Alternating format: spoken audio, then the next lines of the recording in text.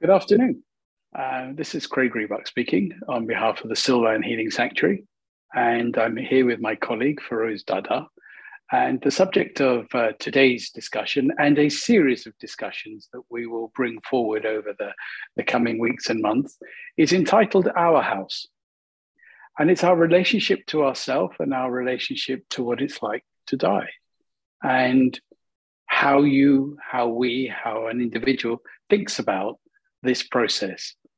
And it feels important to bring up a subject which is in our Western culture often ignored. And hopefully the next few sessions of podcasts that we put forward will bring you some interesting thought process. So, Feroze, without further ado, tell me what your thoughts or questions were. Well, I think we'll have mutual questions, but the first thing that comes to mind is, Craig, the word death.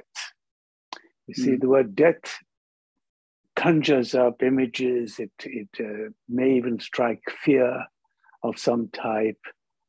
So I think we need to just look at what death is. First of all, in a pragmatic way, Craig. Mm-hmm. And so I invite you first to look at death and describe to me or to the viewers what you think death is, in a pragmatic way, first of all, and then we can move on to perhaps some spiritual thinking. It's funny, I'd almost want to say, in order for us to accept and have a conversation about death, we probably almost have to have a conversation about life, right? And the fear of what it would be like to leave behind. And I think that the word death is so final that it does create fear. So I think it's a sense of, how do we live in these bodies, in our house? What do we do? How do we have this relationship with our house and our house in relation to others, our family, our loved ones, and even to ourselves? What is it that we need to do in order to live in our house? And part of that is to accept that there is a natural process, a natural order, that our lives will come to an end. And it is a death. It is a final moment, or there will be a final moment. That leaves the question maybe of like, well, what happens after? But that we'll come to that on another occasion. So, Craig, to that I would add, of course, fear. Fear is a factor, which is fear of losing this connection with this seductive life. You know, human beings, animals, everybody clings to life, don't they? Irrespective of how difficult it can become. I mean, it's a very natural instinct. So there is a natural instinct, and there is, of course, the attachment to goods and people, you know, which also makes people fear losing them, if you like.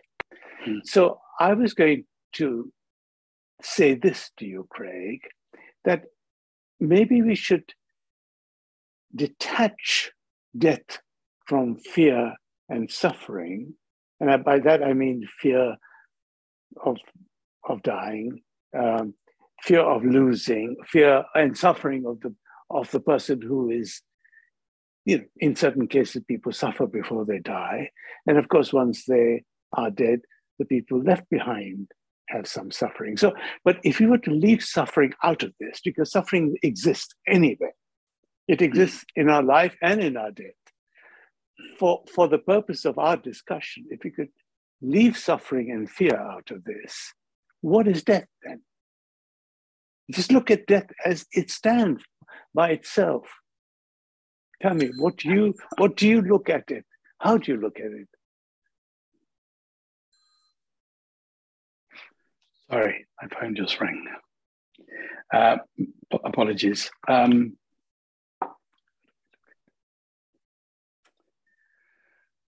You know, it's a strange thing that you ask the question in the way that you do, because actually I don't the aspect of death for myself doesn't hold anything. My fear would be about the way I die, because that is the unknown. Are we going to suffer?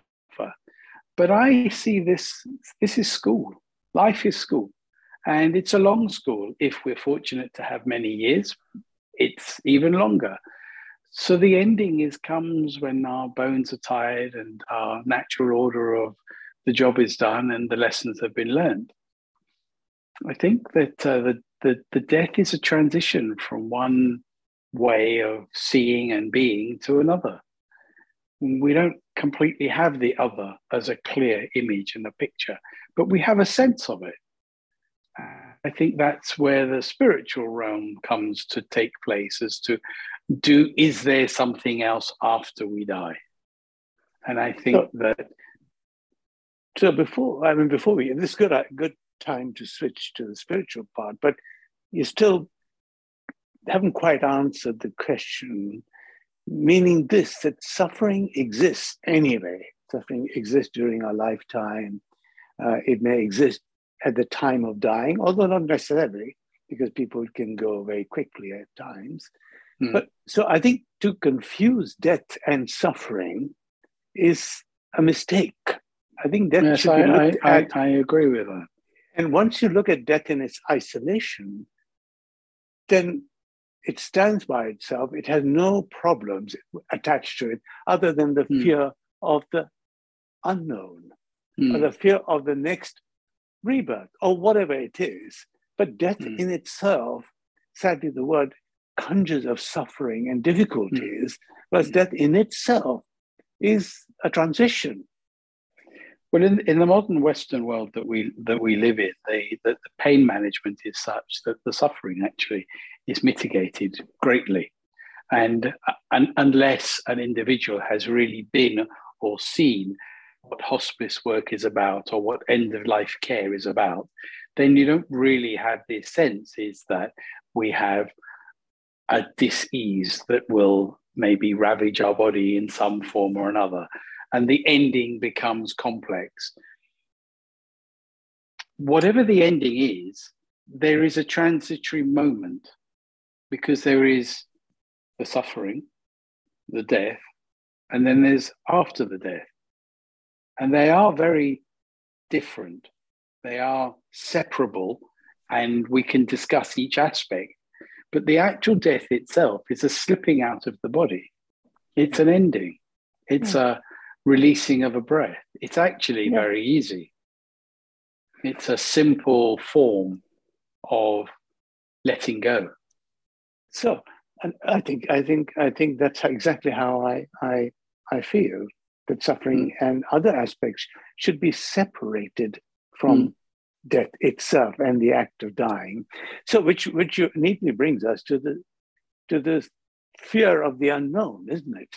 The fear of the transition. And I think it was Rumi who said, when the sun sets in the west, it rises in the east.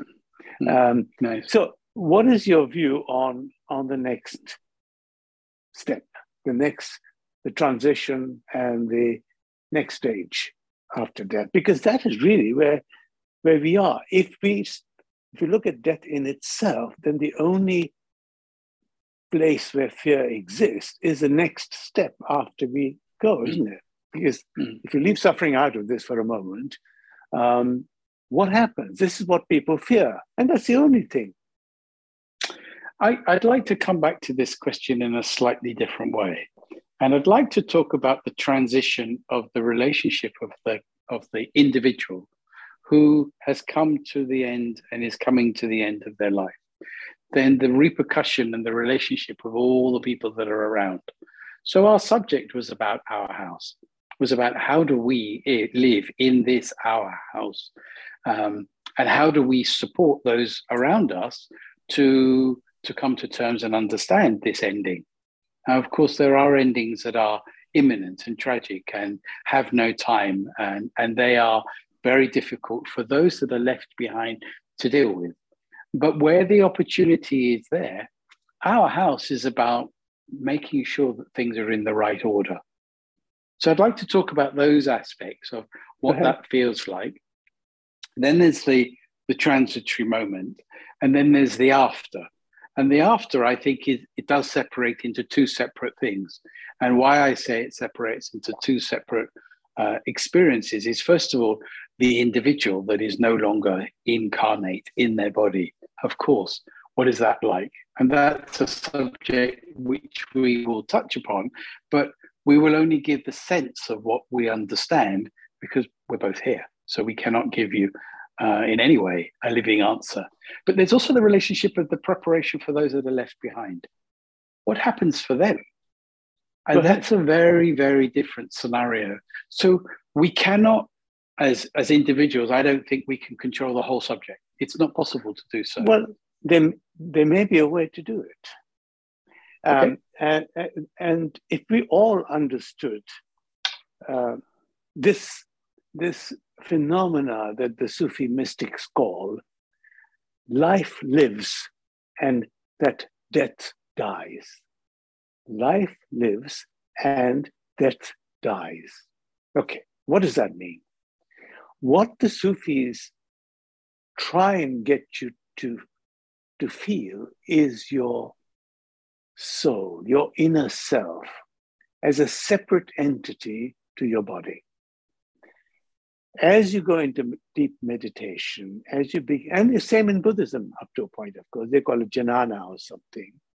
It's the same thing. If you experience your connection with your soul, now I know this is, in a sense, not a philosophy that everybody would subscribe to, but the mystics say that if you can touch your soul and then realize, so do Buddhists, that there is a soul which is separate to your body, then you realize that life lives forever, infinitely, because you're touching something which is final, infinite.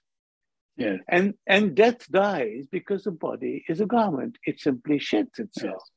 Now, if all of us subscribe to it or had that experience in meditation, then we would all feel the same way about death, that it does not exist, that life is infinite.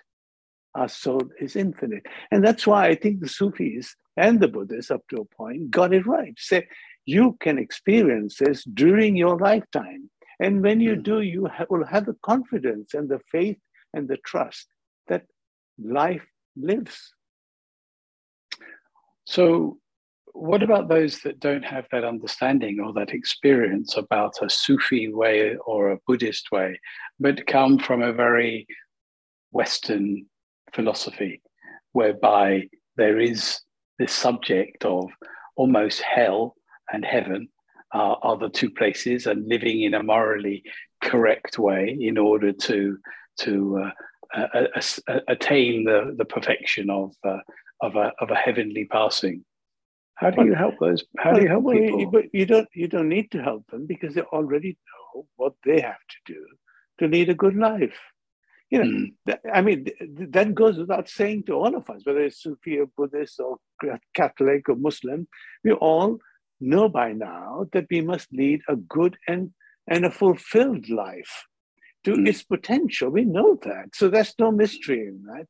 And if those who don't subscribe, who are either religious or atheists or even agnostic, simply subscribe to the simple way of looking at life, loving life in the physical form, doing the right things in the right way. I mean, leading a good and moral life. And I think that in that sense is a easier answer. And when life comes to an end, well, it's clear. Everybody who is alive dies. So I'd like to address the aspect whereby we don't subscribe to a specific religious format. What we are really connecting with and working with is energy. And that the translation, in my opinion, of what a soul is about is a life force that lives within us. And completely. It's not in a form that we can understand and that's clear, but that life force, that energy continues. Of course. And completely. Sorry, carry on.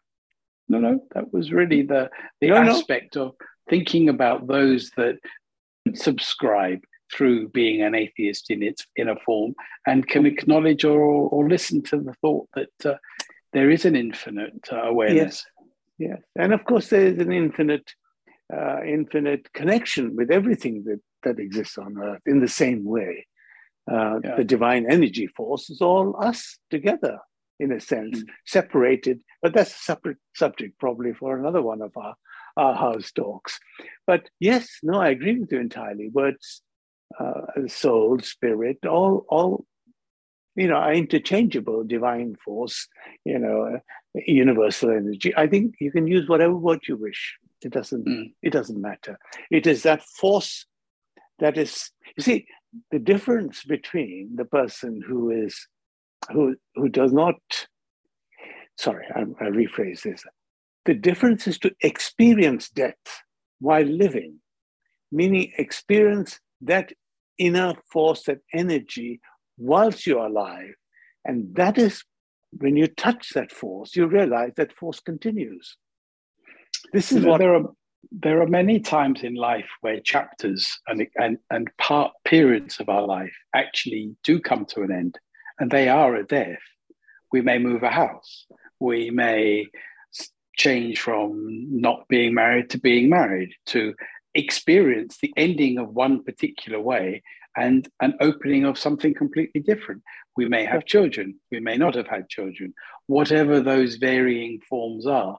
So there are experiences, but it's not necessarily seen as a death. Yeah. It's more seen as a transition from one step to another. But there is an ending. Oh, sure. And I'm simply saying, because I'm simply saying that from a spiritual perspective, it goes back to sort of a form of meditation or something, looking inside yourself to find that answer. But not just find the answer, but experience the answer. This is what I'm saying. And once you experience something, then you have that conviction. See, otherwise the words just flow, discussions take place. There's no mystery about living and dying. It's happening all the time. So, and if we could understand that truly, we would not be surprised or saddened by it in a way. But it isn't. You have to experience death in a sense while you're living. And then I think you begin to probably feel the force of this infinite energy. Okay. Well, I think that at that point, I think that we have come to the end of today's discussion. Maybe next time we can some of the practicalities of our house and thinking about our relationship to our families, our friends, our fellow man, both before and after, and the preparation of ourselves into our transition, into our moment of letting go. Well, wonderful to talk, Craig. Thank you very much. Thank you. Take care. Thank you. Bye-bye. Bye. Bye.